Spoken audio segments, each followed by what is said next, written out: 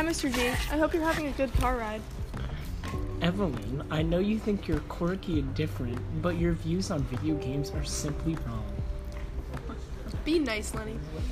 I know it is hard for you to hear everything negative about video gaming, but we're going to have a civil debate about it. So, for the first question, how does playing video games affect the involvement of the teenage brain? Research to date suggests that playing video games can change the brain regions responsible for attention and visual partial skills and make them more efficient. Interesting. Well, a new Canadian study says that human-computer interactions, such as playing video games, can have a negative impact on the brain. The study suggests that the way the action, or first-person shooter, video game play, using the brains to navigate changes in the impact of the games on their nervous system.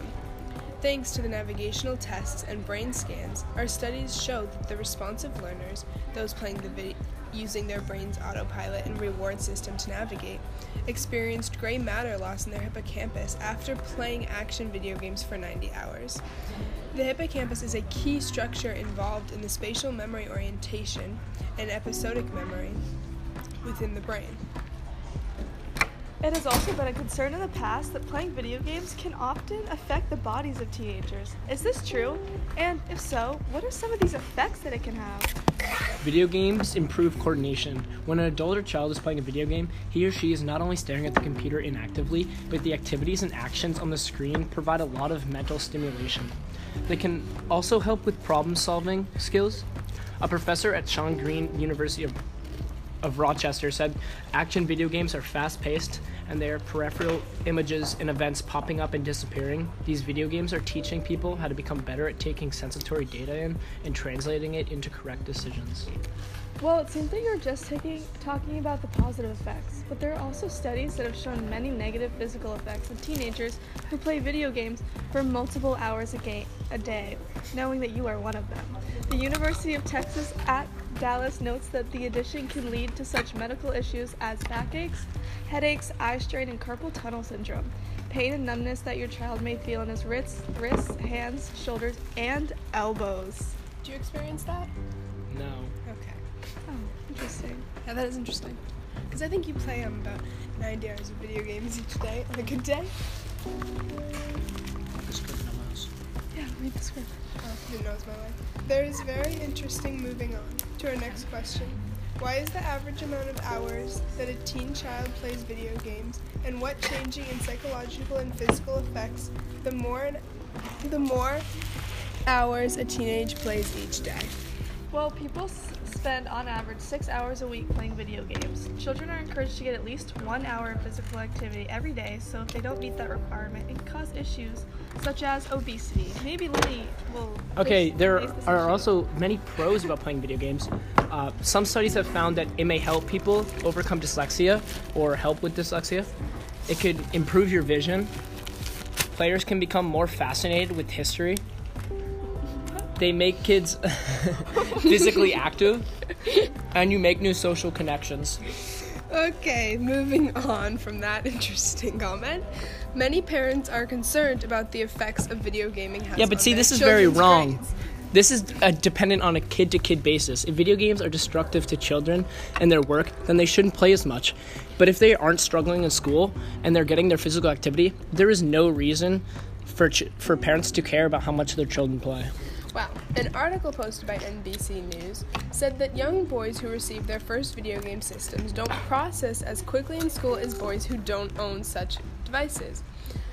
For children without games, scores go up over time, we said. For boys with games, scores remain relatively stable. You don't see the typical development in reading and writing. The study found that young gamers averaged about 40 minutes per day on the PlayStation 2 system, likely cutting into studying time and social activities. One issue with that study is that the PlayStation 2 is getting enough sleep. If a child has lots of homework and then continues to play video games after this brings me to my next question. Does video gaming have any effects on sleep, which also can have effects on schooling? When you play video games, it is hard for the body to break down certain foods due to less physical activity. So if children and teens are eating and drinking the right things, as well as exercising, this can be an issue. But in terms of extreme circumstances, if a child is playing a video game for X amount of hours per day, that may be very excessive, and it is a parent's job to take the games away. Going back,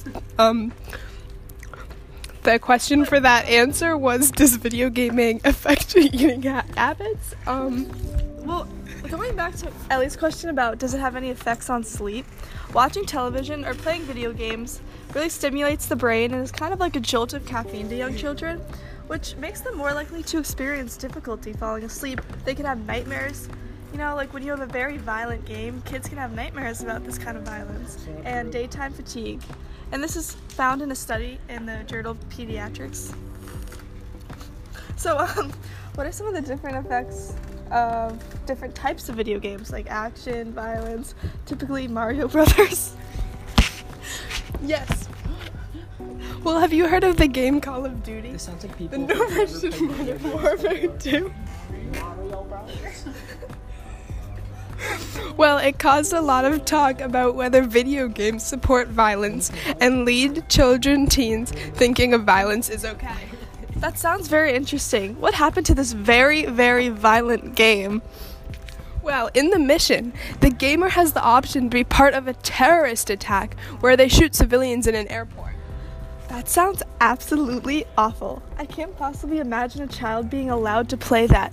What parent in their right mind would allow their child, or even buy their child, the game that consists of terrorist attacks and mass shootings? It's not actually a mass shooting. The mission you discussed is skippable, and there's an option to not shoot your gun at all. The Oxford Internet Institute and the University of Oxford published a study with the Royal Society of Open Science about the myth that video games lead to violence and said, quote, "The idea that violent video games drive real-world aggression is a popular one, but it hasn't tested very well over time. Despite interest in the topic by parents and policymakers, the research has not demonstrated that there's a cause for concern. So even though there are violent missions and video games can be violent, there's no correlation between violence and video games."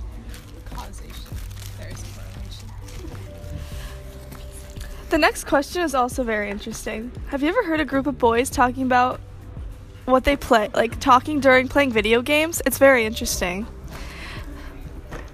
So the question is, do video gamers make lifelong friends, or is it simply only people you can talk to when playing video games?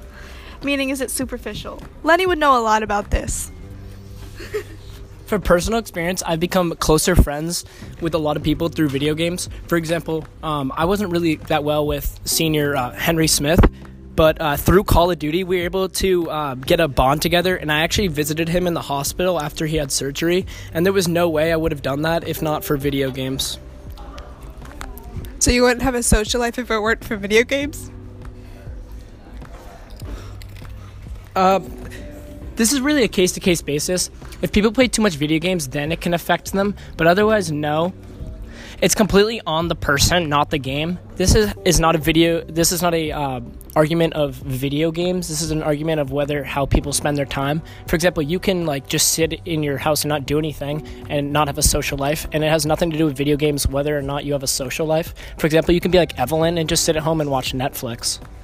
See, that's a claim, Lenny, because you don't know what I do in my day-to-day after school. I actually do homework instead of playing video games, unlike you. You really do. We have to start over now. No, we don't start over. Anyways, so more than 150 million Americans play video games, proving that it's practically an epidemic. And obviously social problems have arisen, such as social problems that Lenny runs into. Sometimes he typically feels as if he's very alone, and he just plays within his little game, and it just really affects him. Like, if you just watch the kid, he's very social at school, but after school, he gets into very depressive moods. So anyways, thank you for coming to our podcast. Thank you for listening. We didn't finish the question.